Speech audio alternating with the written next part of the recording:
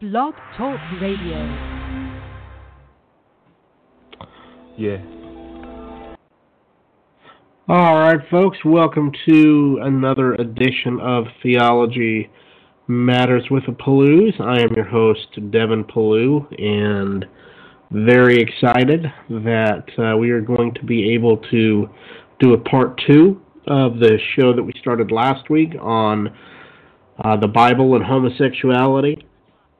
Now, some people may think, why in the world would you guys need to do a show on the Bible and homosexuality? What would be the point of that? Because the Bible is pretty clear on these issues, but for those who may not be, for example, at the universities or doing those kind of ministries, there is a big push recently within the LGBT community that is really, you have guys like Matthew Vines and others that are really trying to push theological arguments and try and claim that the Bible does not have anything necessarily negative to say about kind of monogamous, faithful homosexual relationships. And so from the outset, for some it may sound strange as to why do we even need to do a show on this. Now we have talked about this show in the past, kind of how to deal with some of the secular arguments and looking at natural law and that. But we just see more and more and more of a push towards the biblical arguments. Several of our students, for example, where I do Ratio Christi at, the apologetics ministry, their professors actually assign them in the class to read articles and arguments from Matthew Vines. And again, Matthew Vines, we'll talk to Pastor Jason here in a moment and let him kind of explain that, but he's one of the big pushers of this movement. So we have to deal with these arguments. We have to kind of show where they've been flawed. And so we have brought in Pastor Jason Wallace from Christ Presbyterian Church. He's joining us again. He is a pastor out in Salt Lake City, and was just talking to him. We're expecting a big snowstorm. He was the host of Ancient Paths television. I don't think they're doing that anymore, but it's on YouTube. You can find like 7 years worth of their programs, which are excellent. Pastor Wallace has participated in numerous moderated debates on topics such as Mormonism, the doctrine of the Trinity, LGBT. That's one of the big issues I brought him on. He just recently did a debate with that, and we're going to have him talk a little bit about that. But he's done a lot of things, outreach to Mormons. He's just a very active guy out there, and he loves people, and he wants to see them come to Christ. So if you're in that area, the Salt Lake area, please check out Christ Presbyterian Church. They need good, godly men that are going to come alongside Pastor Jason and labor with him and really be a beacon of light in that community. But Pastor Jason, are you with us? Yes, I am. It's great to be with you again, Devin. Yes, very, very good to have you back. I know we spent 2 hours last week talking about these issues, but man, they're so big and they're so numerous. It takes a little more time, probably than 2 hours, but maybe just touch on for those who maybe haven't listened to the first part. And folks, I would recommend, if you've not listened to the first part, you can go to our Facebook page, Theology Matters with the Pellews, or iTunes, Android, etc. You can get the podcast and kind of catch up. But as I was saying a little bit, Pastor Jason, some Christians, maybe 30, 40 and up, that are, haven't been on the university campus or etc. in a while, they're going to think, why would you need to do a show on what the Bible says about homosexuality? Because it could be handled in about 5 minutes. What would you say to that? Why do Christians need to study this issue? Well, this is, to some degree, the issue of our day. I mean, this is how enemies of Christ Church are attacking us. All you have to do is look at the redefinition of marriage. that our Supreme Court has done. It's coming at us from all sides. The government and others are pushing this idea that they're offering freedom and tolerance by condoning this and seeking to silence opposition. Bakers and photographers and people like this all have to get in line. It's getting to the point that if you hold government employment, you're going to be under pressure. Just this week, the Gaineses, who have a show, what is that? I think the show is called Fixer Upper on HGTV. Right. They within the last week and a half, they've been under attack because they attend a church that actually believes the Bible. So it's coming at us from the culture. At the same time, people within the church, such as Matthew Vines, who grew up in a more conservative mainline Presbyterian church, not that they were really that conservative, but more conservative than some. He has become a spokesman for people saying that the Bible actually doesn't address this within the context of a loving, committed relationship. And he puts together an argument that resonates with a lot of people who have a superficial knowledge of God's Word. And so at the same time that the culture is coming against us, we have people undermining us from behind. And I'm watching churches fall right and left. I mean, if you wonder why this is an important subject, just look at the mainline denominations. What mainline Protestant denominations still stand for this to even be a sin? Mm-hmm. First it was United Church of Christ, and then the Episcopal Church and the LCA. The United Methodists have basically caved on it. The Presbyterian Church USA caved on it even before that. The mainline Protestant churches have capitulated. And now, if you look around, you see Southern Baptist churches capitulating on it. You see, I mentioned to you last time I was on here, there are a lot of self-described fundamentalist churches. A member congregation of the IFCA, the Independent Fundamentalist Churches of America, here in Utah, has capitulated and said, well, this is not something that we would recommend. It's not God's perfect will for your life, but it shouldn't be, it's not a salvation issue. Charles Stanley teaches that. Andy Stanley goes even further, and I mean they've had active homosexuals serving in leadership positions, as I understand it. So I mean it's everywhere. Right. And I talk to conservative pastors, and they're getting challenged from within their own churches because the message that they're hearing is that the church is driving people away, that we need to be loving and accepting, and that by holding to this, we're not really showing the love of Jesus. And Jen Hatmaker and others have, Christian artists and others, they're all falling in line.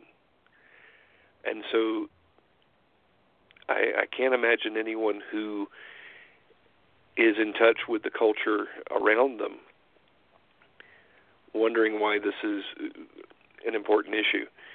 I mean, what many people have been pushing in our culture is you get rid of freedom of religion, freedom of speech, all these other freedoms. In return, you get freedom to commit what the Bible calls fornication.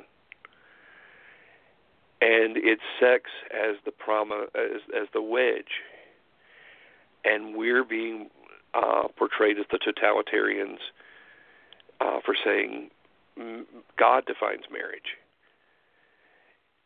We're being considered totalitarian because we say, please don't do this, it's sinful.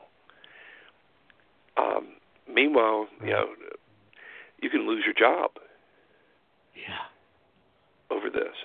Fire chief in Georgia, he wrote a book for men in which he mentioned homosexuality as a sin.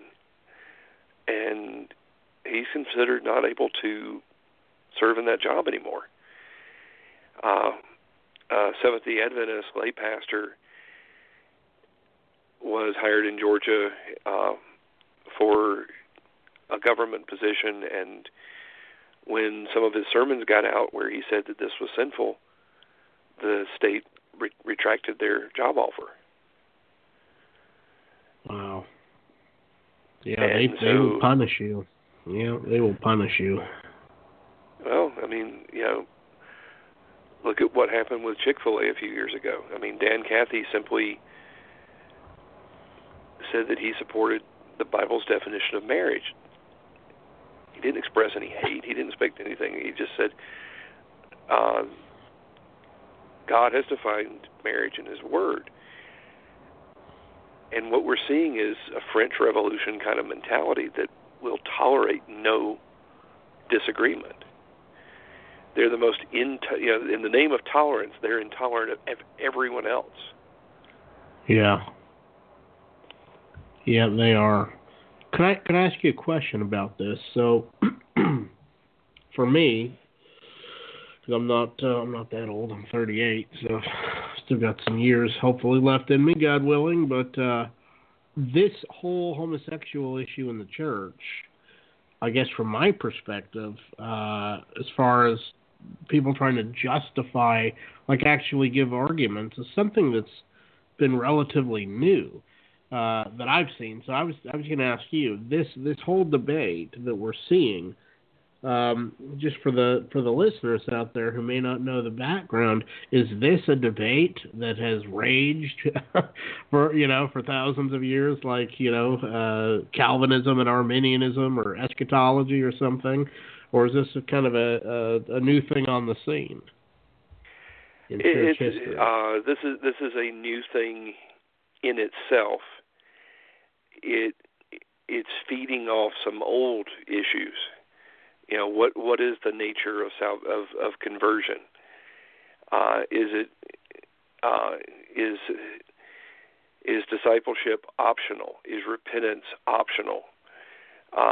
It's tying in with some older debates, but very, very few people. I mean, 40 years ago, hardly anyone was actually arguing for anything like this.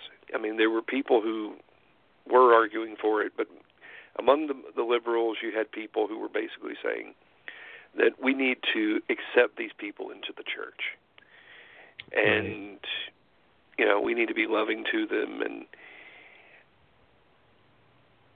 these were churches that had compromised God's word numerous other times. So first it was acceptance. Then once they were accepted, then, well, why can't they serve? And so then it became ordination. And so we saw through the 90s, basically capitulation after capitulation, into the 2000s, when you had the United Church of Christ fell to this, I want to say the late 70s. I don't have the dates in front of me, but the Episcopal Church, you had Bishop Gene Robinson. His being an open homosexual was a bit of an issue, but even in the Episcopal Church, you didn't have the majority back in the 80s and even into the 90s. But most of these churches had given up discipline a couple of generations ago, and so this was just sort of the natural. When you don't have discipline within a church, all you have left is politics. And the conservatives will always lose politics because the pressures are just going to keep eroding the ground out from under you. And so then you had the ELCA start faltering on this in the 90s. I don't have the dates in front of me, but it's been sure. It's been within the last 20 years that you've seen most of these churches really capitulate to ordaining homosexuals and now redefining marriage as well. I debated an American Baptist pastor. This is the old Northern Baptist denomination back in September, and he was expressing this, that the church has grown in its understanding. And I asked him, I said, would you say the church has grown in its understanding to the point of rejecting gender binaries? And he said, yes. I mean, once you cut yourself off from the anchor of God's Word, other than inertia, you really don't have much keeping you in place. And so the tide's definitely against biblical standards. And to give you some context, I think it was in 1986, the Supreme Court ruled in favor of the state of Georgia. Georgia keeps coming up in the conversation today. I'm a Georgia native. But in the Hardwick case, Supreme Court upheld state laws against sodomy. All that went out the window about, I want to say 14 years ago, when the Supreme Court all of a sudden discovered a constitutional right to sodomy. And that was followed by the Romer decision, where the state of Colorado passed laws preventing special rights for homosexuals within their because municipalities were giving them rights that other people didn't have. And the Supreme Court shot it down because even though it was something passed by the state legislature and voted on by the public, they said it wasn't valid law because it showed an animus towards homosexuals and basically hostility. Wow. And so no big surprise that, when you get to where we are now. But, one of the great challenges is that there's such biblical illiteracy. We've reduced everything down to a feeling. Instead of promoting biblical Christianity, we promote a personal relationship with Jesus that you get to define on your own terms. Yeah. And along comes a Matthew Vines who 4 years ago burst on the scene as a 22-year-old who gives a somewhat emotive presentation at a United Methodist Church in Wichita, Kansas. And he talks about how he's discovered that the Bible has absolutely nothing to say about loving, committed homosexual relationships. And for a lot of people, especially young people who are this next generation after the sexual revolution, that sounds wonderful. And he packages it in a way that connects with people who have a superficial knowledge of the Bible. Right. He makes arguments like, well, that's Leviticus. And Leviticus says that we're not to eat shellfish and pork. And the church doesn't see those as sins anymore. So it's completely arbitrary that the church would see these as sins today. He says that when Paul in Romans 1 and 1 Corinthians 6 deals with this, that these are relationships with an abusive context, and that this is something that was often unequal and not voluntary, and that we shouldn't think that just because he's condemning these things that he's condemning these kinds of relationships within loving, committed, monogamous relationships. Now, of course, the reality is that very few homosexuals are involved in a monogamous relationship. Right. But it sounds good, and it allows people to take the easy way and sound loving. And so what we did is we put together a video to answer these things and to show the problems in what he's saying, because the Bible does directly address all these things.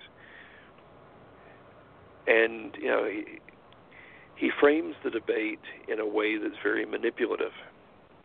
He says there's only half a dozen passages in all the Bible, and most of those are in the Old Testament, and the others need to be understood in the context of love and acceptance.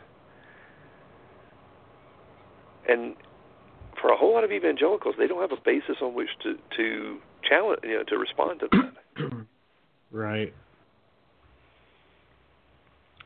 It's like sounds good. Yeah, it sounds good. It's I was gonna play this clip, and I think it may give the people maybe who are not familiar with this discussion how that. I think, I don't want to say it's manipulative, but what it does is it pulls on the heartstrings. This is from the trailer. I think it's called Through Their Eyes, or something to that effect. Have you heard of that documentary? I think I've heard of it, yeah. Okay, and I believe that they're professing Christians, and they're just talking about their struggles with homosexuality and how the church has been the biggest problem in making them depressed, etc. But let me play this clip and then you just get your thoughts. And I just want the people to kind of hear some of the way these things are kind of produced and pushed.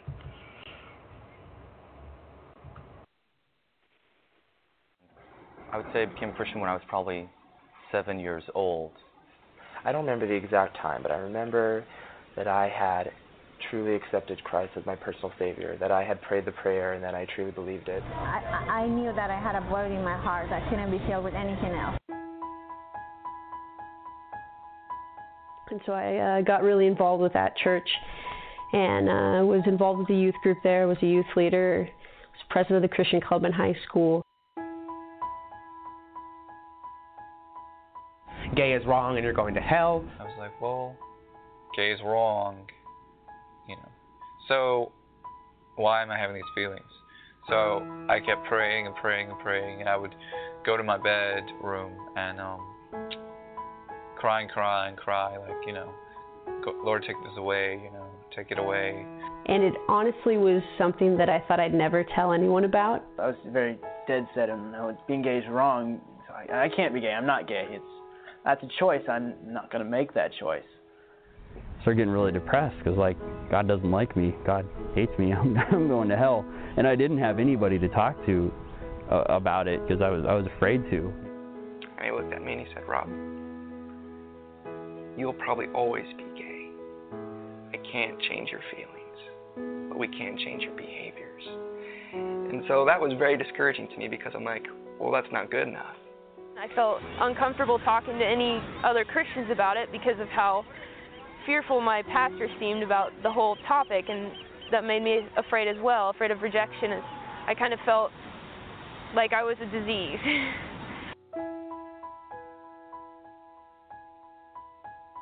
I know you've tried to change it. I know that it hasn't worked. But still, this is really something that I can't get my head around. There's a lot of confusion on the part of the gay world as to what it means to be a Christian. And there's a lot of confusion on the part of the church of what it means to be gay. And I think that there's so much confusion that no one has stopped and said, well, why don't we go ask them?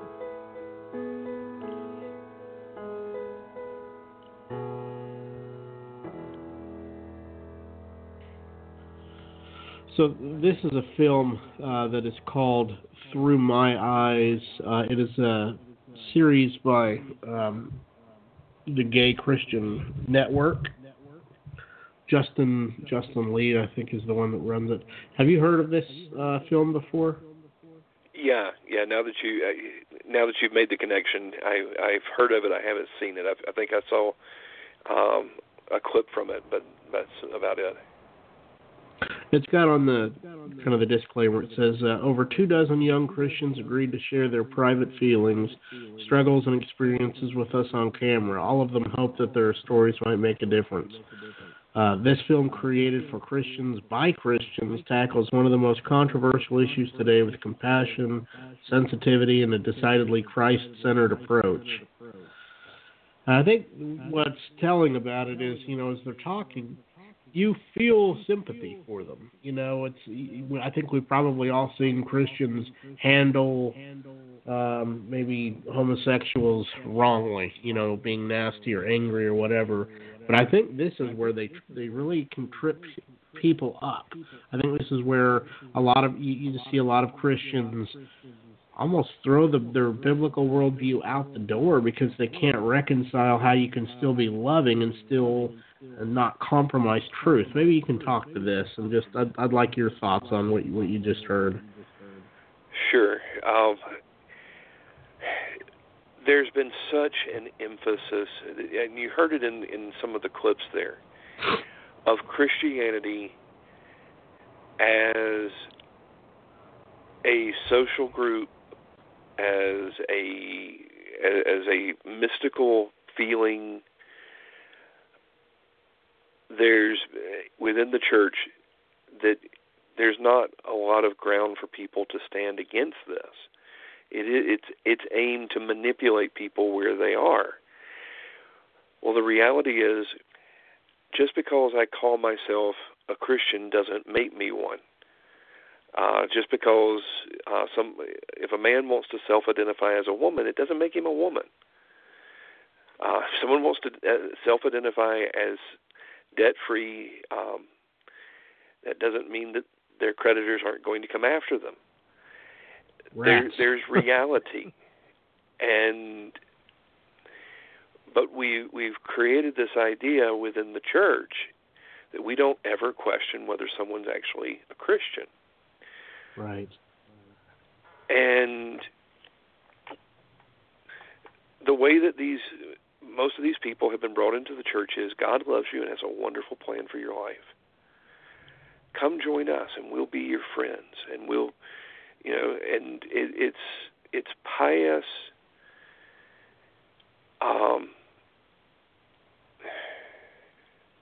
How to phrase it? I mean, there's a reason that a lot of people who join the Mormon Church don't recognize that there's any difference between it and the evangelical church from which they've come. Right. Because they don't deal with who is God, who is man, what is sin, who is Jesus Christ, what is salvation. There are vague notions of substance, there are vague notions of behavior, and you're just supposed to be nice to everybody. Well, the reality is, the reason that people are tempted to homosexual behavior is because they're sinners. I'm tempted to numerous sinful behaviors. Homosexual behavior isn't one of them. But I'm tempted to a whole host of other ones. The scripture is clear as to these things being sinful. My response should be to love Jesus and hate sin, and to wrestle against these temptations. There is no promise in God's Word that I'm not going to be tempted as long as I'm in this world. I think the cry of a believer is along with Paul in Romans 7, "O wretched man that I am, who will deliver me from this body of death?" We trivialize God, we trivialize sin, and therefore when people actually don't find this immediate deliverance, especially among some of the Pentecostals, you're supposed to get this second blessing, and you're supposed to get to this higher level. And the reality is it doesn't come. They still wrestle with sin. So true believers can wrestle with all kinds of temptations. True believers can fall into sin. But when you identify yourself as, I am a Christian and I'm a homosexual, they like to use the term gay. I mean, it's like, I'm not fat, I'm fabulous. Why don't we use language that means things? I mean, it's a joke. But they want to call themselves gay. All right, fine. You can't be gay and Christian. Jesus defines Christianity. Jesus defines love. And at the heart of Matthew Vine's argument is he assumes he can define love against the Bible. He doesn't let God define love. If he feels something that he thinks is love, it's love. And that's not the reality. But long story short, on these kind of things, they betray the weak. This is a symptom of deeper issues in the church, I think, rather than a fundamental issue in itself. But we have to deal with what manifests itself. Right. Jesus, through his apostle, Paul, makes clear that if you practice homosexuality, this is 1 Corinthians 6, if you practice adultery, if you practice theft, if you practice covetousness, you're not just falling into sin, you're not just tempted to sin, but you're practicing these things, you're living in these things, you're not a Christian. Your heart has not been changed. He says, do not be deceived. Because the temptation is to be deceived. The temptation is to think, I'm right with God. We heard somebody say they walked an aisle and they prayed the prayer. And probably somebody assured them, you're now a Christian and don't let anyone ever tell you otherwise. Because that's to question God. And God, you don't believe God's a liar, do you? Right. God's no liar, but that's not what he says in his word. If someone truly believes on Christ, they are truly a Christian, and they will persevere because he preserves them. But there's a whole lot of people who will say to him in the day of judgment, Lord, Lord. And he'll say, I never knew you. And that fear of the Lord is almost impossible to find, except in the people who go nutty to the other extreme and seem to get some kind of relish in consigning everybody else to hell, rather than recognizing they're a sinner as well. Right. Folks, we are on the air with Pastor Jason Wallace. We are taking your phone calls at 760-542-3907. 760-542-3907. We're going to go ahead and take a short break, and if you guys have a question or a comment or anything for Pastor Jason, feel free to call. We would love to hear from you, and stay with us. We'll be back after this. Welcome to the 1 Minute Apologist. If you had 1 minute to be able to unpack for the audience, we interview the world's leading apologists to provide credible answers to curious questions. My question to you is, are Mormons Christians? Well, if a Christian is somebody who believes certain basic doctrines, actually there are 14 of them. They're found in the Apostles' creed. They're found in the Bible as the basis for the gospel. You have to believe in one God, that there's three persons in one God. You have to believe that Jesus is the Son of God. Jesus was a human. Man's a sinner. Jesus died for our sins. You have to be justified by faith. If you line up those essential doctrines, there are about 14 of them, you'll see that Mormons deny most of them. So the question is, can you be a Christian and deny most of the fundamental Christian doctrines? And the answer is no. Could you be a Buddhist and deny most of the fundamental Buddhist doctrines? Could you be a Muslim and deny that God is Allah and Muhammad was his prophet and that the Quran is the word of God? Obviously not. You can claim to be, but you aren't really, because it doesn't correspond to the facts. So Mormons are not Christians. Jehovah's Witnesses are not Christians, because they all deny crucial, fundamental Christian doctrines, which makes them not Christian. People say, well, but they believe in God. Yeah, but which God? It's a finite God. It's a progression of gods. It's a form of polytheism. They believe in Jesus. Yeah, but what Jesus? Is Jesus the brother of Lucifer? That's what Mormons believe. Right.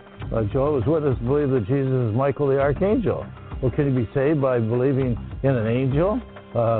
Michael the Archangel? Obviously not. So they claim to be Christian, but they don't prove to be Christian.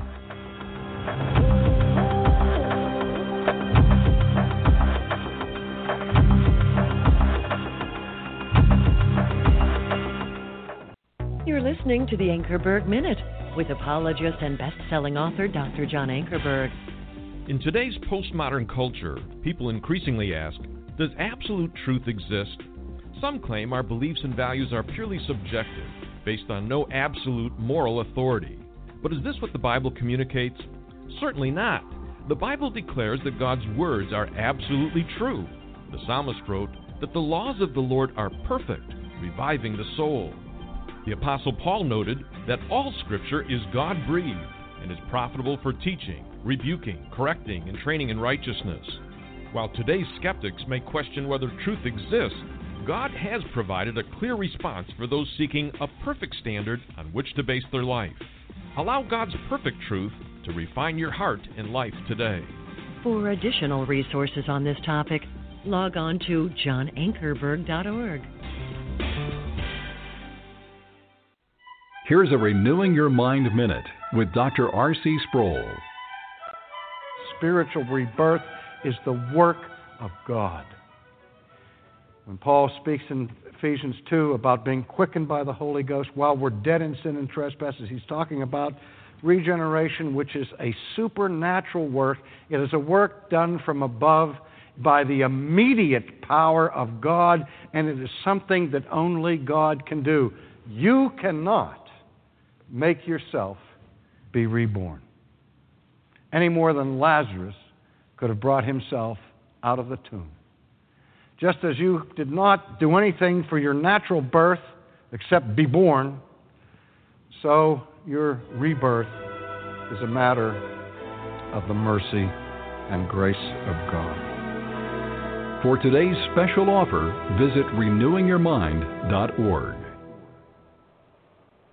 All right, folks, and we are back. We're discussing the issue of what the Bible has to say about homosexuality. This is part 2 from our discussion last week. We would encourage you, if you've not heard that episode, to go to our Facebook page, Theology Matters with the Pellews, and you can find our archives there, and you'll find the show that we did last week about this.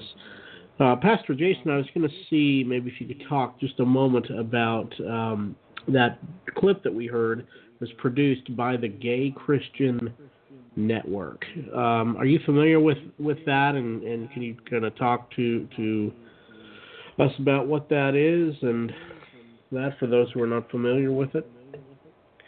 I'm not all that familiar with them as an organization. I mean, I know a little bit about them. They are part of this same movement. Matthew Vines is doing his own thing from what I gather, but somewhat in concert with them a bit. He started his own group called the Reformation Project, but these are people who are working within the evangelical church to push the acceptance of homosexuality.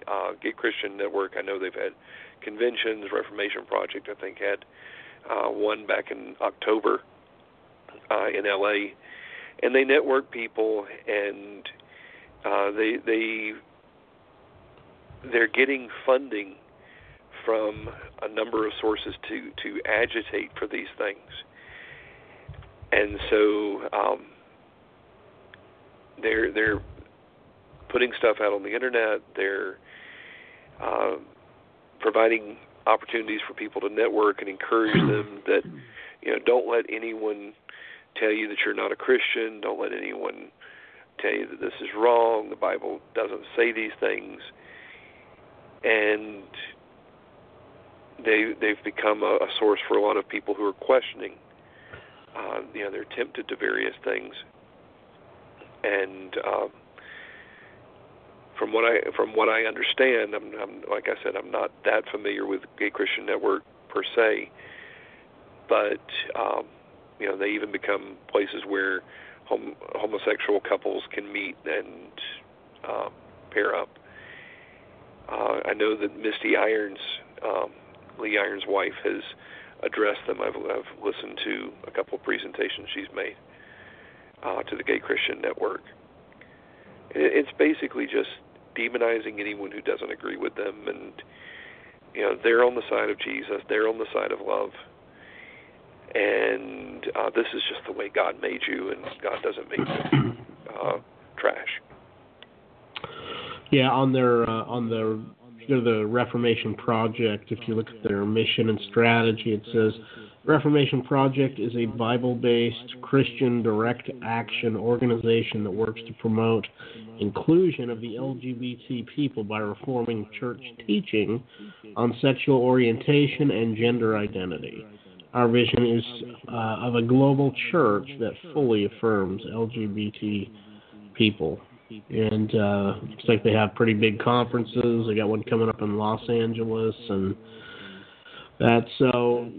I think what we're saying, folks, is it really is seems to be a big movement. Not just where they're, you have some homosexuals that just laugh at the Bible and will mock it and say, well, you guys just believe a book of fairy tales. But I think the concerning thing is the people that are claiming to be Christians, claiming to be believers, and are wanting to basically rehaul the church's teachings on this. Would that be correct, Pastor? Yeah, it's one thing when it's clearly the world that is attacking you, but when you're getting shot at from behind by professing Christians, this is, it gets a lot more difficult. And the churches that are doing this, it's causing a lot of doubt for people. They've watched the United Church of Christ, the Episcopal Church, the Evangelical Lutheran Church, the Presbyterian Church USA, the American Baptist Church, the United Methodist Church, and now even some Southern Baptists are all approving of this stuff. And a lot of the mega churches, the non-denominational churches, are approving of these things. And, Charles Stanley, his whole conception of conversion is a contractual one. He doesn't seem to really focus on the new heart and the indwelling of the Holy Spirit as inseparable from forgiveness. And for him, all the warnings in Scripture deal with rewards. So, for instance, in the parable of the talents, where you have the servant that does nothing with his talent but buries it and gives it over, when he's thrown into outer darkness, where there's weeping and gnashing of teeth, when you have the man without the wedding garment, a couple of chapters earlier in Matthew, Charles Stanley says that these are Christians who are in the kingdom. but they're outside of the immediate presence of Christ. They're weeping and lamenting that they have not taken advantage of their opportunity to earn rewards. This is a really, really cheap grace view. And with cheap grace, if all these other sins are not warning signs, then why would homosexual behavior be? Right. And of course, they respond to everything by saying, well, that's legalism and you're adding works to grace and this and that and the other. It's like, no. If you love the world, the love of the Father is not in you. By 1 John 2, by this we know that we know him, that we keep his commandments.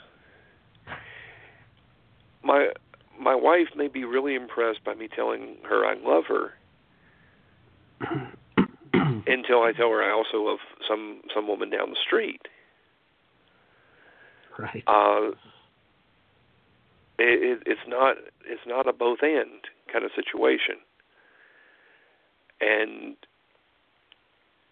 so with the pressures from without, and with the cheap grace, the decisional regeneration, and all these things that have defined so much of American evangelicalism, I don't think this should be a big surprise. But we've tried to, yeah, go ahead. With those like Charles Stanley and kind of in that free grace camp or whatever they would even call themselves, do they or how would they practice church discipline? Most of them don't. When I was in seminary 20 years ago, and I was an older student at the time, I was taking an exegesis class on 1 Corinthians. They're just in near where you are in Charlotte. And professor asked out of curiosity, how many of your churches still practice church discipline? I was the only one in the whole class. Wow.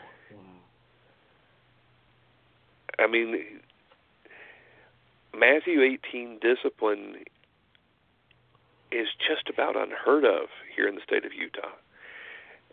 You've got sort of pastors who are somewhat more like popes than they are anything else, and they may just come along and tell somebody to leave. But the idea of going individually, going with witnesses, telling it to the church, and the church dealing with this, I could probably count, I have to stop and think, but maybe on one hand, number of churches I know of that actually do practice church discipline. Wow. Why do you think if they that do is? Because, here in Utah especially, it's because the Mormon Church actually practices discipline, and no one wants to be confused with the Mormon Church. Well, the funny thing is, the Mormons are actually more, as wrong as they are on everything else. They have a visible church. A whole lot of the churches here, I use the term the way they use it, but they're not churches according to the Bible. They have no discipline. They have no membership. They have no accountability. There's no covenant community. They're just a show to which people show up, and they drift in and they drift out, and they call it a church. Yeah, and that seems to be the case in a lot of places, as to where church membership is not something that is seen as important at all, and of course church discipline is a lot of times seen as unloving in that. But it's like you say, those are some of the marks of a true church. It's one of the things I really appreciate about the 9 Marks movement, as a Baptist anyway, that's come in and really brought some of that stuff back to the SBC, and just the importance of those marks. I'm sorry. I was thinking of Paige Patterson saying that. Yeah.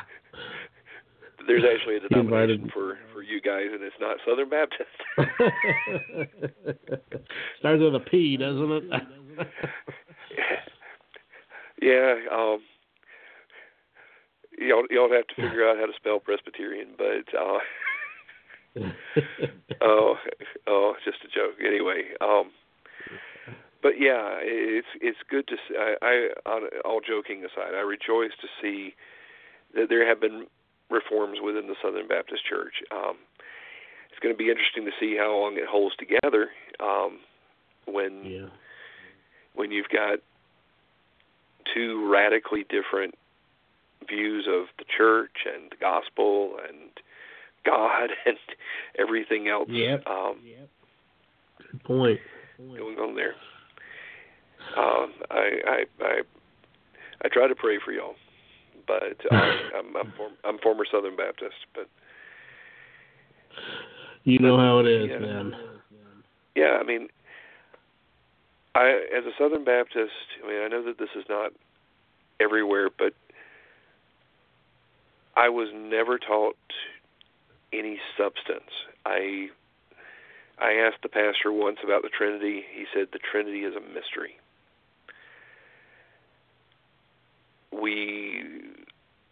It was basically watered down and sweetened up as much as they could, and then you were, once you got in, then they tried to get you to where you would go and get other people to come in. But the idea of making disciples and teaching them to observe all things Christ had commanded, we didn't have a clue what that was. Right.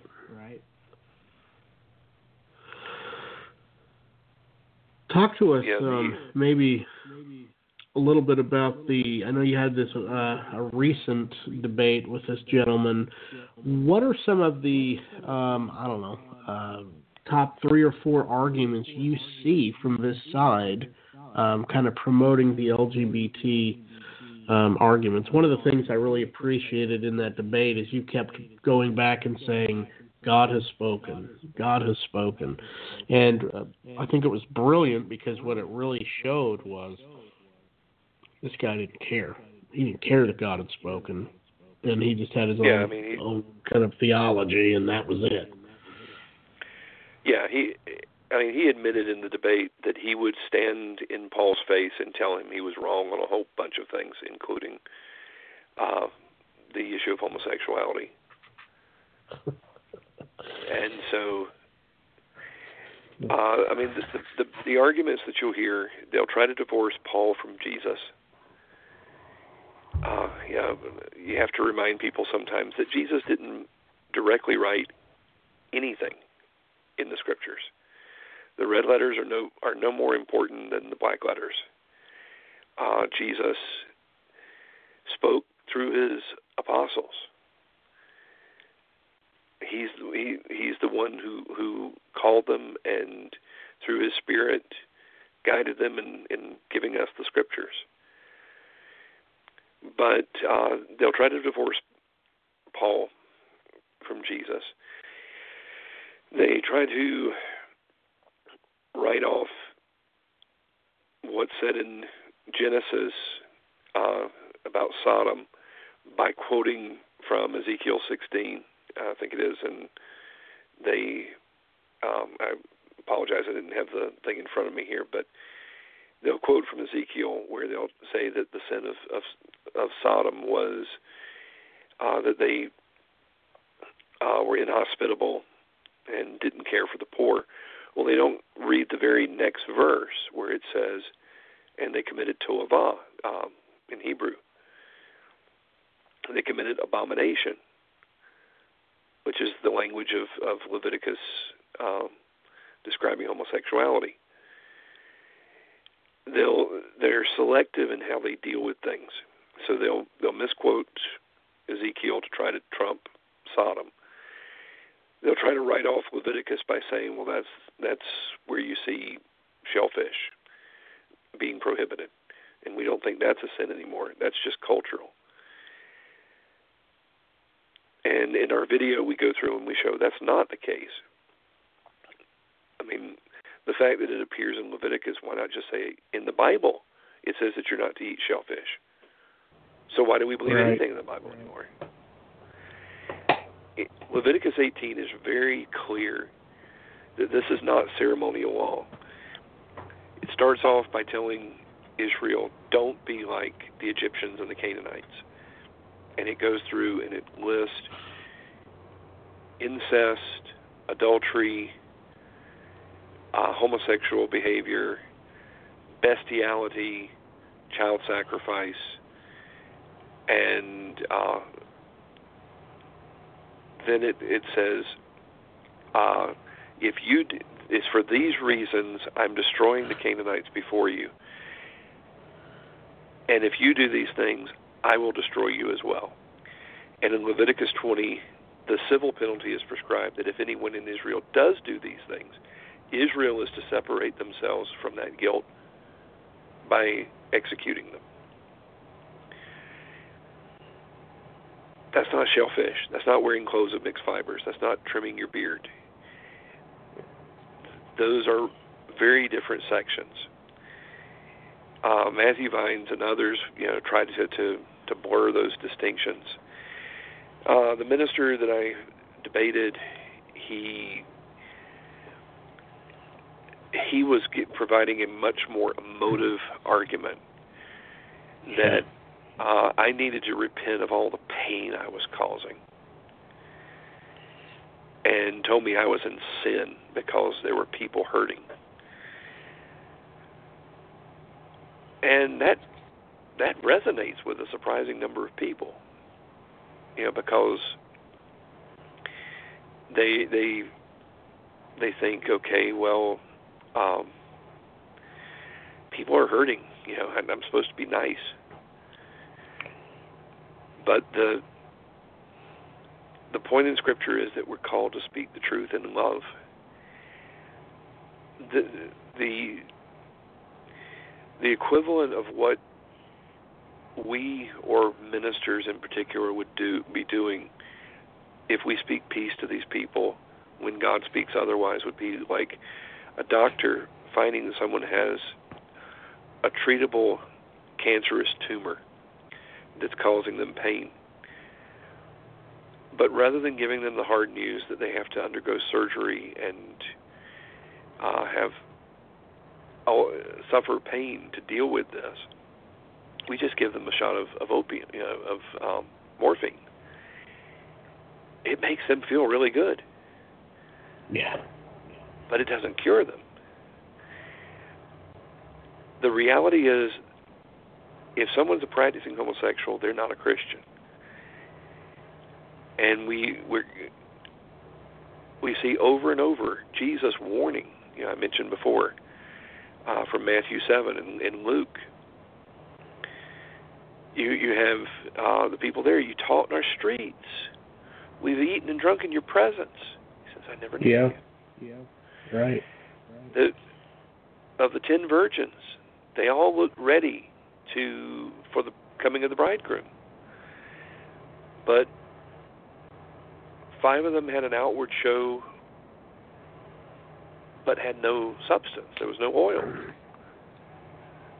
The parable of the talents, you have a man there that he's a servant of the Lord, but he's cast out. Sheep and goats, comes right after that. And, when, Lord, when did we see you hungry and not feed you? When you didn't do it to the least of these, my brethren. There are people who will go to the day of judgment confident that everything is right, only to find out they've been deceived. And Paul says, don't be deceived. And so, he tried to portray me as a Pharisee. He said I was straining at gnats and swallowing camels. He said I was focusing on minutia. When my turn came, I got up and I tried to tell people, I'm not here to address you as a self-righteous Pharisee. I'm here to address you as a fellow sinner who's found freedom and forgiveness in Jesus Christ. I said, I'm the worst sinner I know because I've had a glimpse into my heart. I haven't had a glimpse in any of yours. Yeah, that's the funny thing is you debated another gentleman that went about those exact same tactics on you, which is funny because it was a totally different discussion. But that's that seems to be the modus operandi. If you don't have an argument, just assassinate the character. Yeah, well, most people aren't, we've lived sheltered lives in America. And so when somebody tells a Christian, you're being mean, the immediate response for most people is, oh, wait a minute, I'm sorry, I didn't mean to be. Right.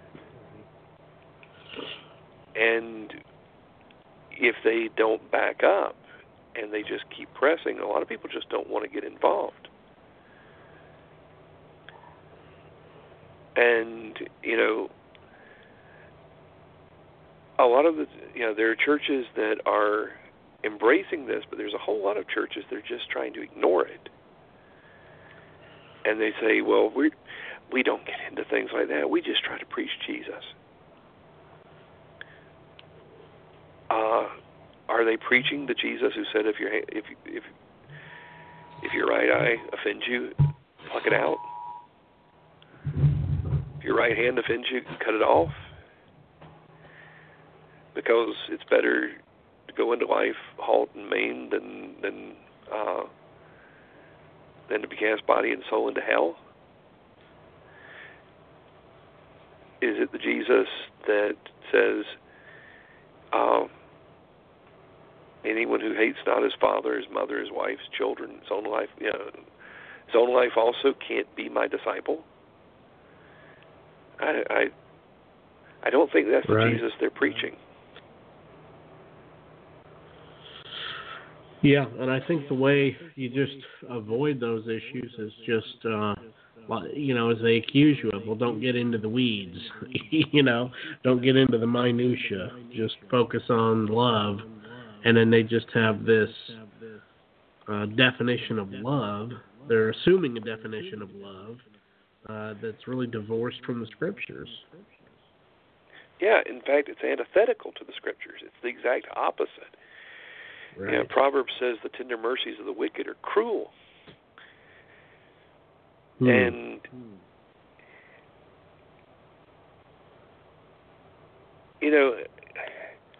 as much as I may be, let's change the context on this. I may feel love for some woman down the street. I've used this illustration twice, but there's no woman down the street. But I may feel what I think is love, but it's sinful. I'm married to someone else,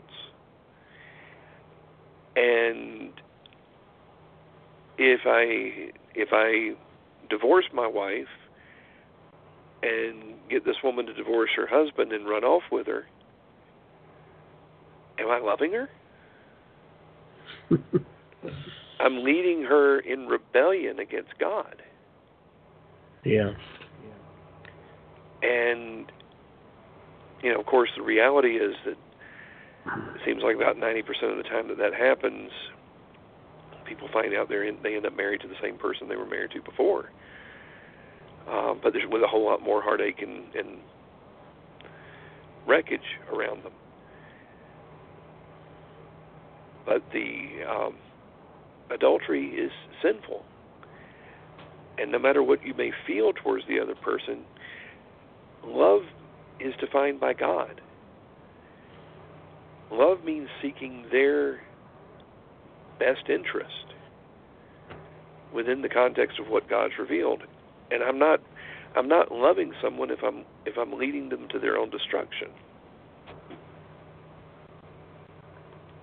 That's lust. And that's the whole difference.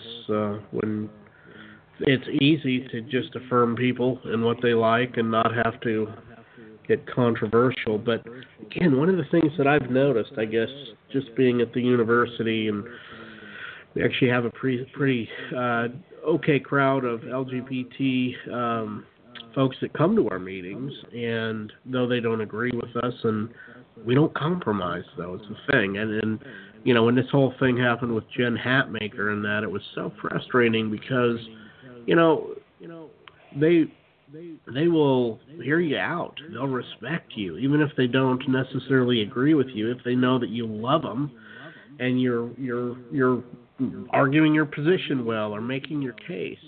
I think so many in the church just think the only way to love them is to just throw out a biblical worldview. And it's funny because on so many other places where I've seen believers stand strong, when it comes to this same-sex issue, I just see Christians just absolutely lose their minds on this stuff. Well, that's the reason I said this is the issue to some extent for our generation, because you're going to be opposed by the world. You know, it wasn't hard 30 years ago to oppose homosexuality because 90% of the people thought it was wrong. Right. In all cases. The public schools have done a wonderful job. I mean, they set out to do this.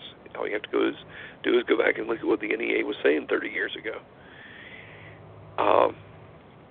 The NEA and the public schools have transformed a generation. And the sexual revolution has also sort of come of age. You know, if sex is not constrained by God, in the sense of it being within the context of marriage, you know, it used to be that if people were living together outside of marriage, they were told, you know, they would be disciplined by the church. Very few people, you know, they've watered down what the Bible says about divorce. They've watered down what it says about fornication. This is just the next step. And so, you know, all the stuff that's come, I mean, to some extent, I think that, you know, look at what's going on with Julian Javidian. Yes, I was reading about that. You know, this man is not biblically qualified to be a pastor. But that doesn't stop people.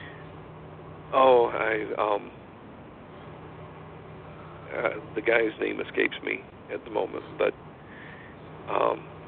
David Hawking, years ago, that's who his name was. David Hawking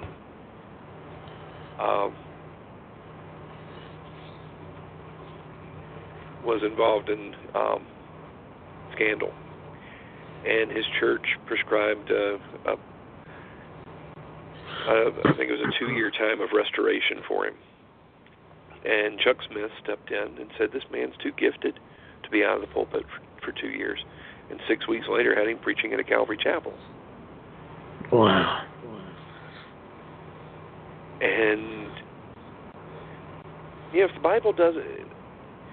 Bible doesn't matter in all things, why does it matter in anything? Yeah. So, you know, in the PCUSA, the Presbyterian Church USA, the mainline denomination,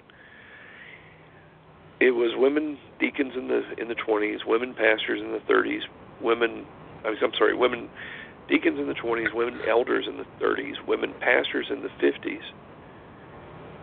And years ago, I interviewed a lady, I think I may have mentioned this last week.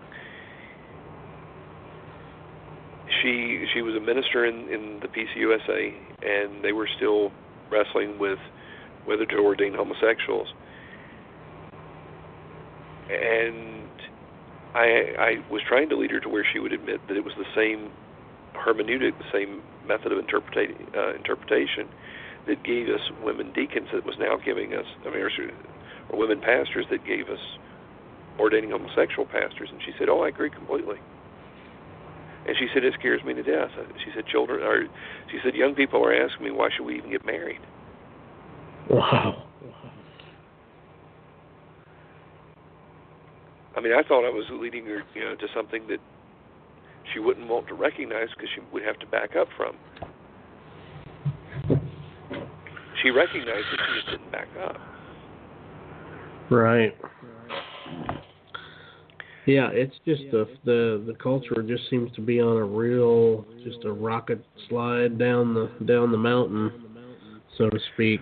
How do we as churches how do we combat this the slide? I think first of all, we need to know the truth. We need to this is one of the reasons we did the video we did. We did it as an outreach to people who see themselves as gay Christians. It's a plea to them, but it's also meant to inform Christians. Don't be deceived by these things. But we need to first of all be clear on the truth. We need to recognize that this is just a symptom of a deeper issue. What is the gospel? What does it mean to be a Christian? There are people who still are especially offended by homosexual behavior, but they're not offended by the adultery and other things that are mentioned in 1 Corinthians 6 that are incompatible with being a believer.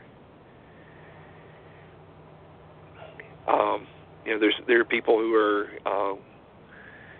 violating other things and saying, well, all sin is sin, and therefore, we shouldn't be accepting this, but I'm going to live this way because that's between me and Jesus. We need to be telling people that if you're living in the things described in 1 Corinthians 6 and Galatians 5, you're not a believer. Yeah. And the church has to play a part. I love how Michael Horton says, the Christian faith, it's a personal faith, but it's not a private faith. No, we've got to stop catering to people as consumers. The church is not a commodity to be sold. Jesus isn't a commodity. We're the church of the living God. We're the household of faith. We're the pillar and ground of the truth. And I offended a whole bunch of professing Christians. A couple of years ago, Sean McCraney invited me to his show, and he's a local heretic. And I think he thought he was going to have a gotcha moment with me. He got one later when they played some games, but he said he wanted to know if I thought he was a Christian. I said, no. You have all these issues with, you're teaching heresy, but first and foremost, Jesus says if someone won't hear the church, we're to treat them as a heathen and a tax collector. Right. And I said, you're proud of the fact you don't listen to any church anywhere. And I said, therefore, I can't be any more loving than Jesus. I'm going to pray for you. I'm going to call you to repentance and faith, but I'm not going to treat you as a brother. Yeah, and folks, so you guys know that Pastor Jason does not use those terms heretic lightly. If I recall, you had Rob Savolka, who we've had on the show, doing the thing on Mormonism, and another Baptist pastor. So you have like a Presbyterian, a non-denominational guy, and a Baptist confronting him. So, it's not like Pastor Jason thinks he's the Pope or something like that. It was men from different, denominations that were calling McCraney.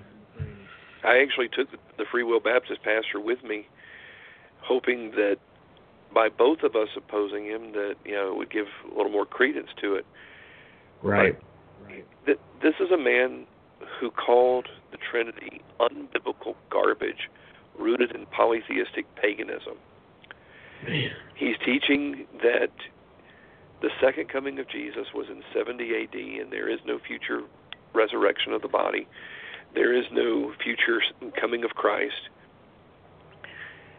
This is a guy who says that everybody gets out of hell. This is a guy who attacks the Bible and the whole idea that it's the authoritative Word of God. He puts forward his personal spirit against the Bible. This is a guy who says that, anyway, if he's not a heretic, no one is. Right.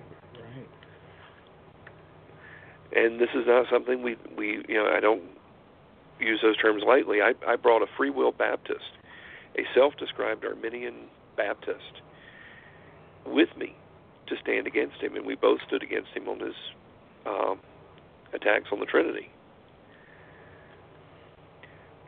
We disagree very strongly with each other on a number of things.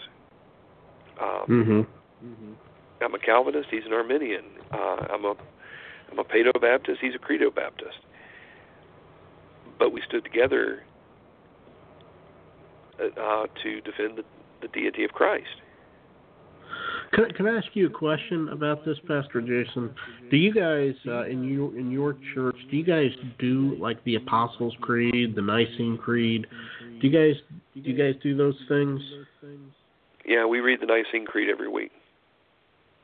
Wow, and I love that. I think that's part of the issue is if you're not doing some of the creeds and the confessions and that, and I'm sure you guys probably teach through the Westminster Confession and catechisms as well, but I think that's I'm doing where... that in Sunday school right now.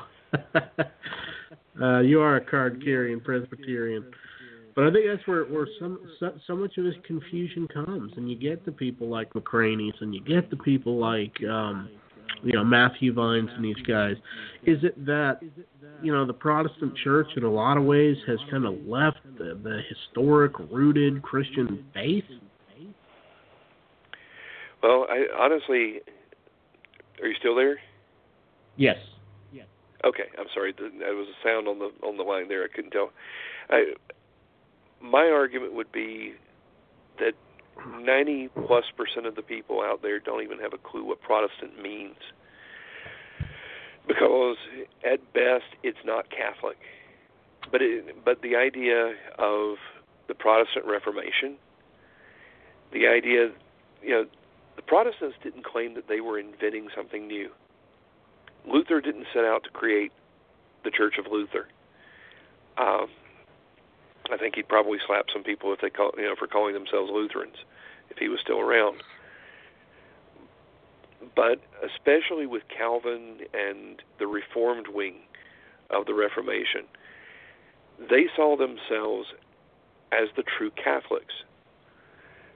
They saw themselves as going back not only to the Scriptures, but also connecting to the historic understanding of those Scriptures in the Church. It was the Roman Church that had left Catholicism. So you look at the church. You look at the Church Fathers. How did they worship? What was their understanding of the Scriptures? And so, the Protestant Reformation in Switzerland didn't start with Luther. It started with Zwingli actually reading the commentaries of Chrysostom. The printing press made the Bible available, but it also made the Church Fathers available.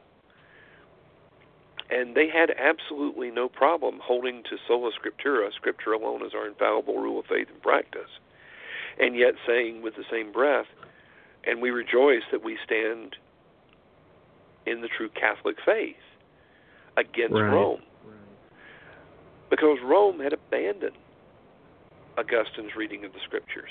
They had abandoned Chrysostom's reading of the Scriptures. You know, the most denounced heresy in all of church history is Pelagianism and semi-Pelagianism, and that's exactly what the medieval Roman Church had embraced.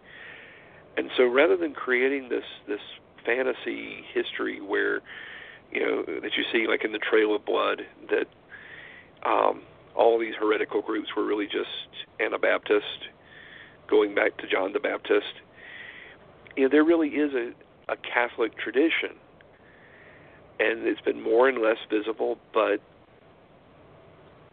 we didn't get started in the 1500s.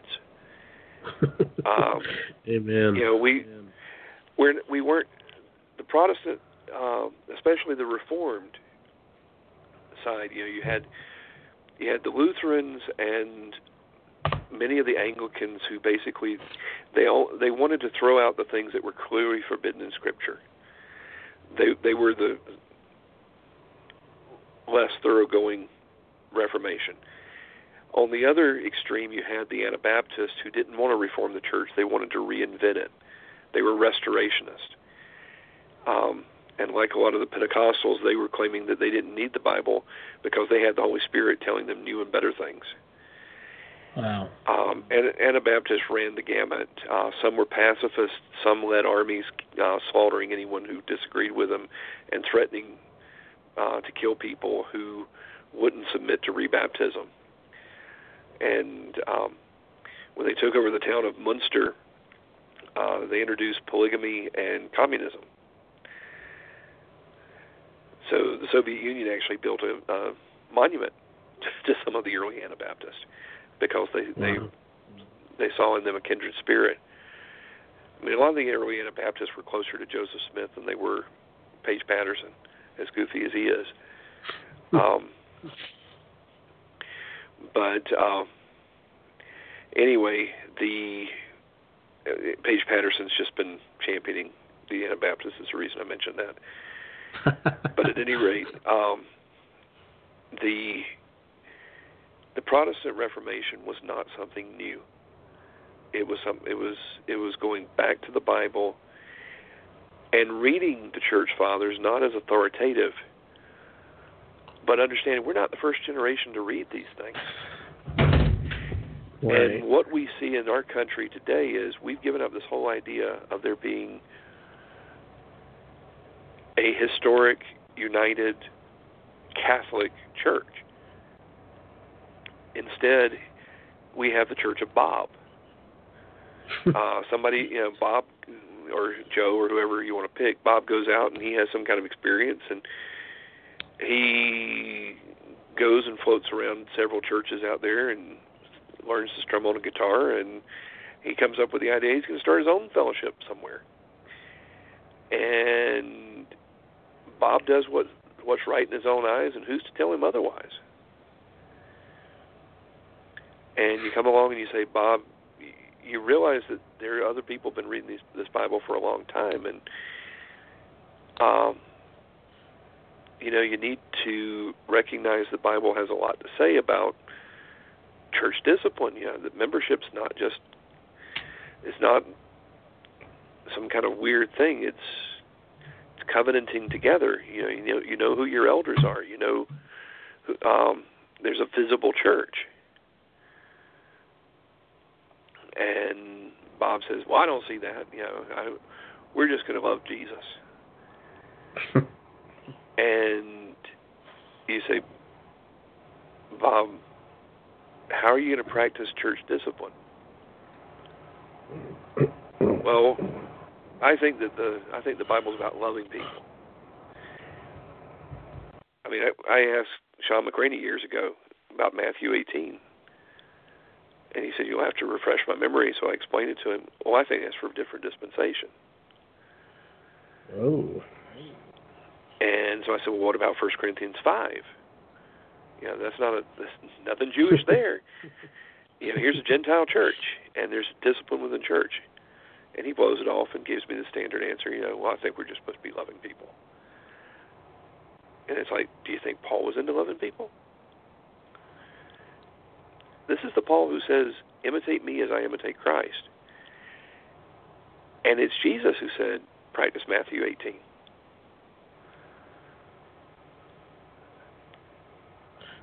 But I never cease to be amazed at the radical ignorance people have of a whole lot of things today. I mean, I think the public schools lies at the heart of that. Yeah. Huge numbers of high school graduates can't point the Pacific Ocean out on a world map.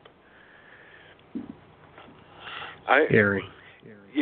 Years ago, you mentioned Michael Horton.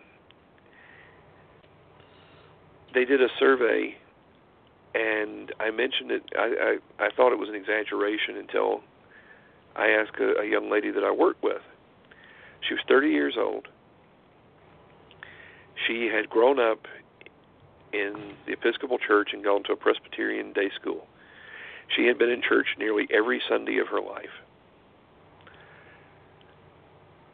I put the 3 questions to her. Name the 4 Gospels. How many disciples did Jesus have? Or what event is celebrated by Easter? She couldn't answer any of the 3 questions. Really? She'd been in church almost every Sunday of her life. 80% of high school seniors couldn't answer those questions 25, 30 years ago now. About 25, I guess it was.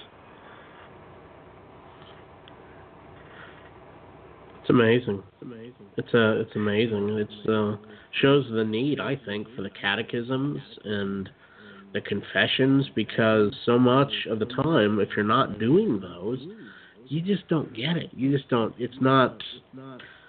You're not hearing about justification. You don't hear sermons by justification by faith alone, or the doctrine of the Trinity, or any How about of those. hell? How about just judgment and hell? Yeah. Jesus spoke more of hell than anyone else. And he speaks of judgment over and over and over, and yet, I preach through whole books of the Bible at going verse by verse. There's very few churches that do that, and those that do, they don't tend to actually preach what's there most of the time. Yeah. But we stand for the truth. I think you ask, what does the church need to do? One of the things we need to do is have confidence in God. And we need to pursue a new Reformation that's really just an old Reformation. We need to remember what it means to be Protestant, that a diligent use of the means of grace is not legalism. Yes.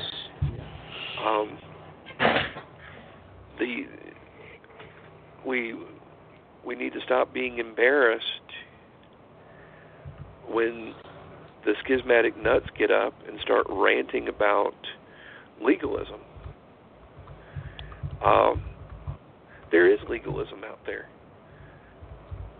But most of the people ranting about legalism, they don't love the law. For them, it is inconceivable that the psalmist can say, "Oh, how I love thy law."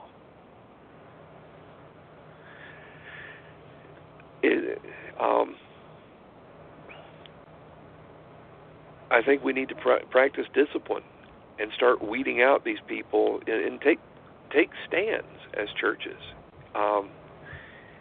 When Charles Stanley gets up there and says that this is not a salvation issue, I can say he is preaching grave error. I'm not saying he's not a believer. That's not my position to make that call. I'm not God, but I can tell you this: he's not preaching the biblical gospel anymore. Yeah. And, when, his mentor, who's dead now, Zane Hodges, he argued that he says faith without works is dead, but it doesn't mean it wasn't once alive. And if it was alive even for a moment, it's saving faith. And so, their idea is, with the parable of the sower, any seed that sprouts is a Christian. Even if it's choked by the cares and concerns of this world, even if it melts in persecution, all these warnings that you see in Scripture, Jesus saying, if you deny me before men, I'll deny you before my Father. Oh, that's about rewards.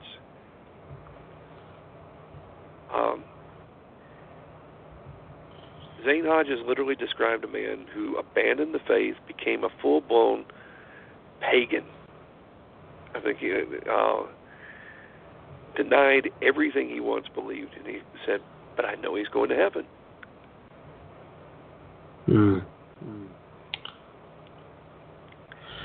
We need to love people enough to say, you're wrong. Yeah. And I think Michael Brown wrote an article, and I'm not a big fan of Michael Brown. I mean, he says I think he's pretty good on the issue of homosexuality. Some other issues maybe not so much, but he wrote this article that came out, might have been a year ago. I think it was Let the Separation Come. And he says the question of gay Christianity is not a minor issue, as it affects our views of the authority of Scripture, the meaning of marriage and sexuality, and the importance of gender distinctions, not to mention having massive implications for the society at large. That's why I welcome the coming separation over this issue, and as painful as the division will be within the churches, denominations, ministries, and even families, it's absolutely necessary and unavoidable. So I think maybe in one sense, maybe this whole, in the last 20 years of putting in, the homosexual arguments from Scripture, I think it's really exposed a glaring weak spot, and hopefully will separate the true churches of Christ from those who are not. What are your thoughts on that? Well, I honestly was expecting Hillary to win and for the separation to become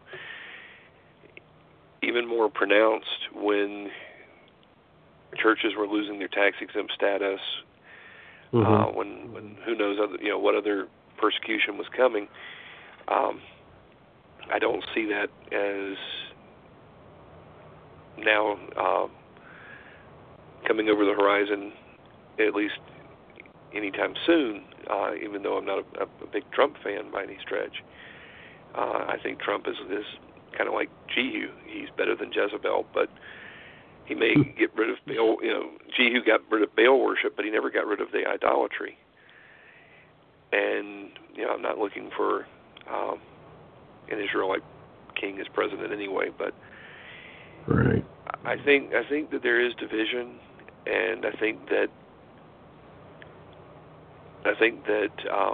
unfortunately, a whole lot of we've seen this over and over. The reality is most people will just go along. The liberals and the mainline denominations were never the majority. They managed to get rid of. It was actually the evangelicals, the moderates, who got rid of the J. Gresham Machen and the others in the Presbyterian Church as troublemakers, because they were the ones jumping up and down saying we need to practice church discipline, we need to take a stand for the truth, we can't continue to compromise on these things, and they were seen as troublemakers. And so when they disciplined Machen for having an alternative organization to support foreign missions within the Presbyterian Church. The bottom didn't fall out in one day. They didn't. It wasn't just overnight that they collapsed. But what happens is it's like a frog in a kettle. They just keep people compromise a little more and a little more, and the heat keeps getting turned up a little more and a little more. I don't think there's a great division coming unless God sends us a special blessing. I think that the mainline Protestant denominations have completely abandoned anything remotely describable as Christianity.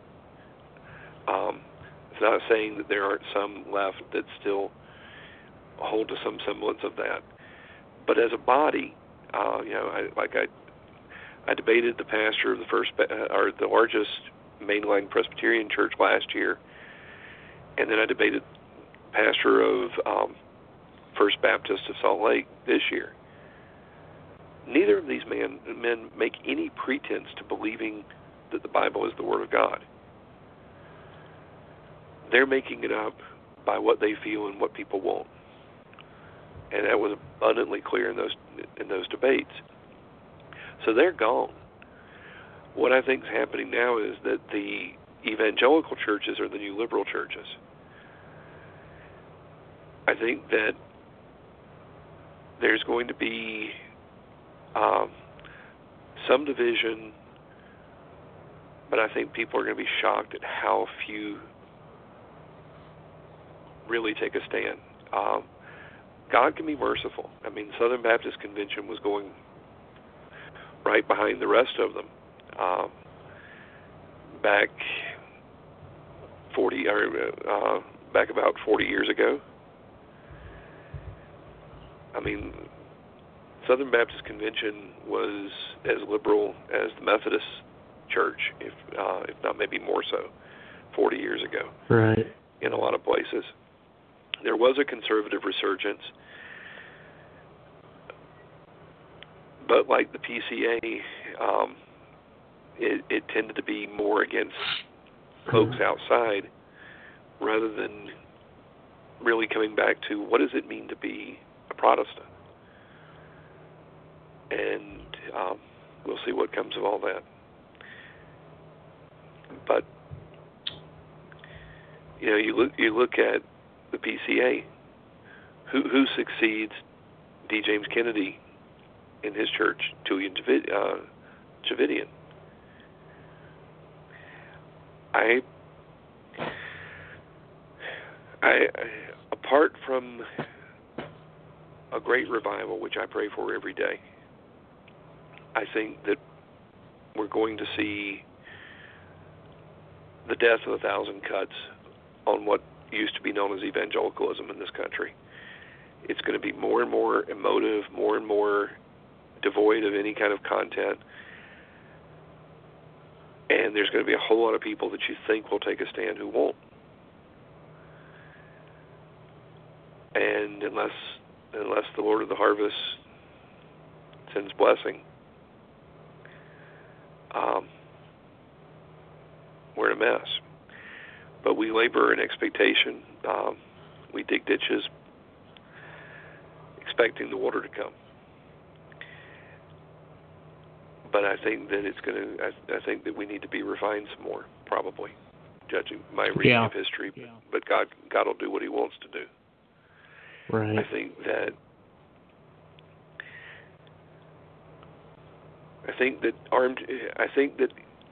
armchair theology is going to go out the window with easy believism. I think that we're going to have to rediscover the holiness of God. We're going to have to rediscover the wrath of God. And we're going to have to be willing to take a stand for the truth, even if people hate us for it. And Jesus said they will. Yeah, but but unfortunately, a whole bunch of folks I grew up with thought that we'd all get raptured away before that ever happened. Yeah. Well, Pastor Jason, we appreciate your time, and I hope this show is a blessing to you folks out there. Again, you can go to Facebook and just find Theology Matters with the Pellews. Pastor Jason, where can they find your church, your website, and that? Yeah, the church website is gospelutah.org. We have a bunch of LDS videos at lds.video, and the Earnest Plea to Gay Christians is at gaychristian.video. Devin, if you would, I don't want to leave on too negative a note here. Sure. Let me give the flip we side have of time, things here. So. Okay. Yeah, we have time, so. I labor not just with confidence, but every conviction that Jesus Christ is going to build his church and the gates of hell will not prevail against it. I labor knowing that not one of his people will be lost. He will accomplish everything he sets out to do. I have no doubt in my Lord. That being said, I think that the American church keeps thinking that Band-Aids are going to make things better. If we just come up with a new program, if we just come up with a new this or that or the other.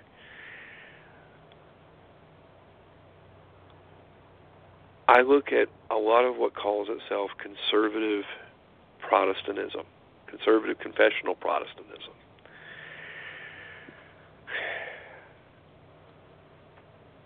And it's people who act like the world, but they've read a little theology.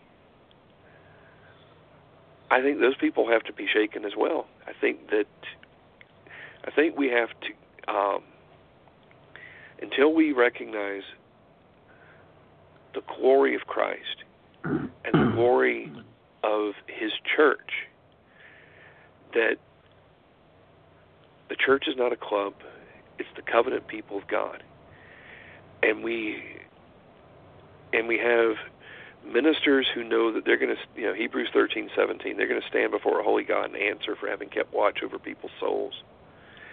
Until we have people who quit acting like shoppers looking for their ears to be tickled and say, these are God's people, and I'm committed here, and I'm committed to the Word of God, and I'm going to live it. And Lord's Day worship is the closest taste of heaven I'm ever going to have in this life on any kind of regular basis. And the Sabbath is a delight. It's the Lord's Day. And I'm not to forsake the assembling of myself with his people. And the treasures in this world, they're going to pass away, but treasures in heaven never pass away. Until we live as if we love Jesus and are ready not only to die for him, but to live for him, I don't expect blessing in this country on any large-scale thing. God can do whatever he wants. But I look at Uganda. Uganda, the Lord has turned that country upside down. But he also sent him a president that ate Christians, literally. He cannibalized them to terrorize them. Wow. And that brought a reformation because, you know what? People don't want to play so much at Christianity. They don't want to play at anything remotely looking like biblical Christianity if it's going to lead to death. Yeah. But I mean, it's not that some kind of religion doesn't stick around,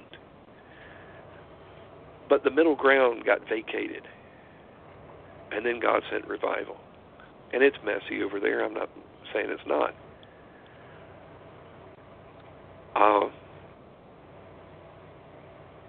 Anyway, I think we have to stop acting like a bunch of kids and realize this is real life, and there's heaven and hell in the balance, and there's souls in the balance.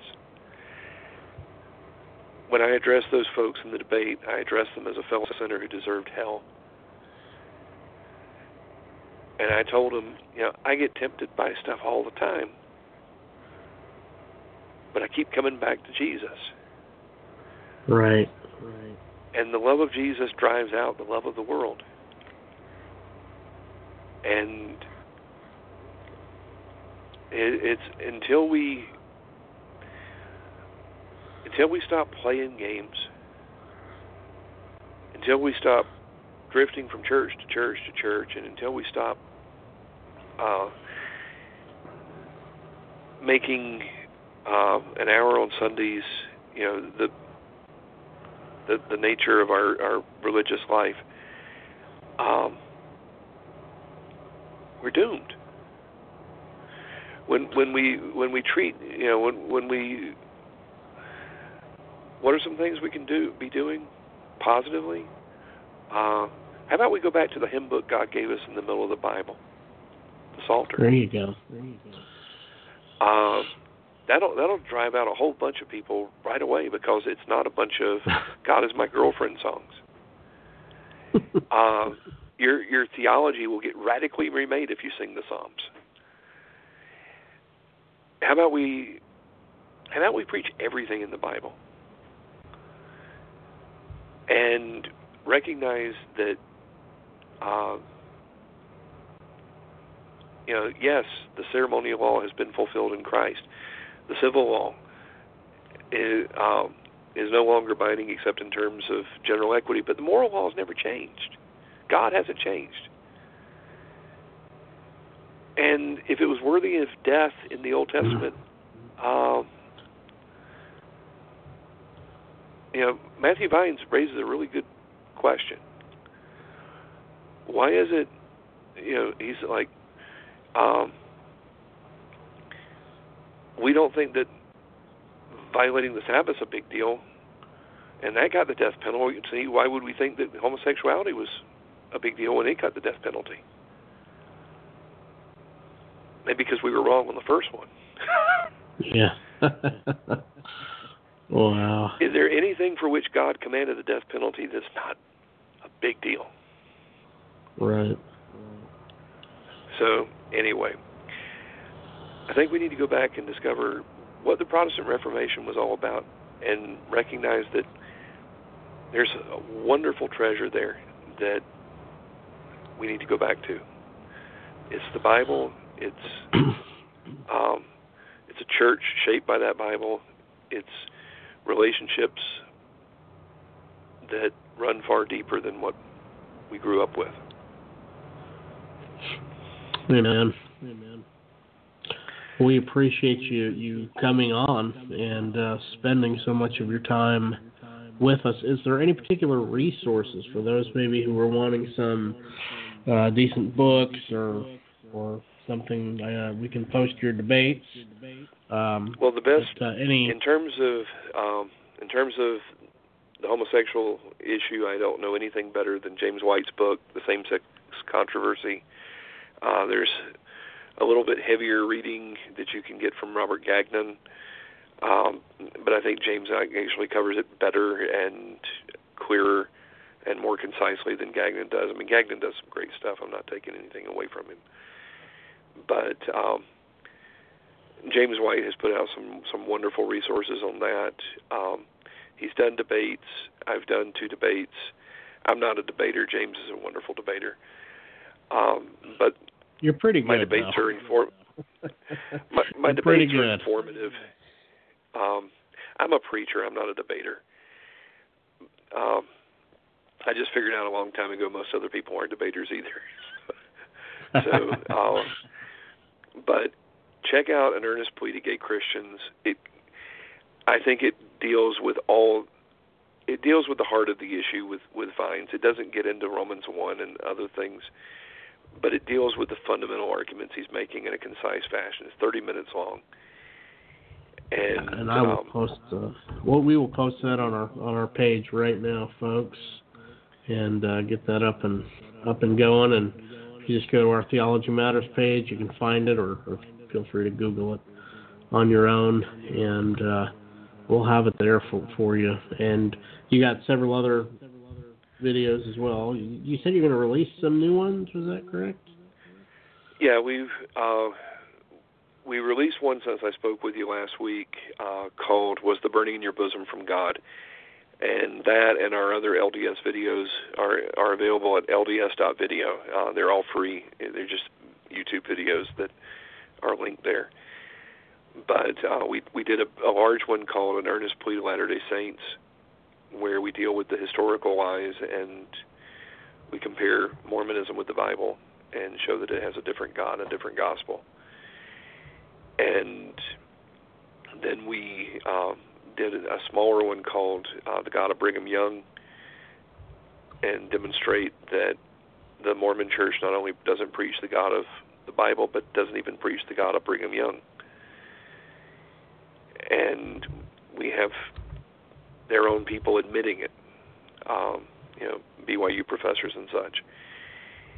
And then we turned out one called The Vanishing Lamanites,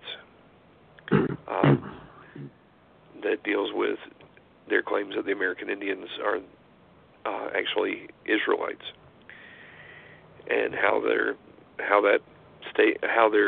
expression of that has changed over time. It used to be all the Indians and all the Pacific Islanders were Lamanites until DNA showed otherwise, and now they're like, we're sure there were some out there. And we've got two that we're working on right now. One is called After Mormonism, Atheism, and it basically tries to critique. Many people come out of Mormonism and they think that atheism is their only alternative, and we show that atheists act an awful lot like Mormons in terms of lying about their past and things like this, and we challenge them to deal with the God of the Bible. And then the other is the Magical Mormon Scriptures, and it's just an overview of how the Mormon Scriptures radically change over time, with things appearing and disappearing and radically transforming, and it's basically meant to be something to raise some questions and get them to watch the larger presentation of the gospel. Well, we do appreciate your time, and folks, you check out our page. We will have his video, The Earnest Plea to Gay Christians, on the page there, and hopefully this has been a blessing to you guys. Feel free to contact us. You can contact us through our Facebook page, and we will get back with you if you have questions, and could get you Pastor Jason's, well, if you go to his website. Give the church's website one more time. GospelUtah.org. Yep, if you go there, I'm sure they can email you, and he can get back with you. But we appreciate you coming on, and look forward to having you on again, hopefully in the near future. Well, Devin, thank you so much for having me on. Please continue the good work. Thank you, sir. God bless. You too. Bye-bye. All right, folks. Great show. Really appreciate Pastor Jason, dear brother, and man is a workhorse, doing a great work out there in Utah. And folks, if there's believers out there around that area where he's at, I know he would love to have you in the church. And, they need good, godly men in Utah, and women, and children. So please be sure to check out Christ Presbyterian Church. And want to thank you guys for being with us. And we got some pretty neat things coming up, I think, let's see, we're probably going to may not do another show until the beginning of the new year. I'm not quite sure on that. We may. We've got Nancy Piercy slotted to come on to do an interview on her book, Total Truth. There's been a new DVD that is a new documentary that's been put out called Patterns of Exodus, which we want to we're going to bring a gentleman on, and in fact, Chris Van Allsburg is the guy I'm wanting to bring on. Debate with Fred Butler. But Chris is big into archaeology and that, and this is a phenomenal documentary, and so we will be taking a look at that as well. But we appreciate you folks. Really do appreciate just people listening and downloading. We got a great podcast.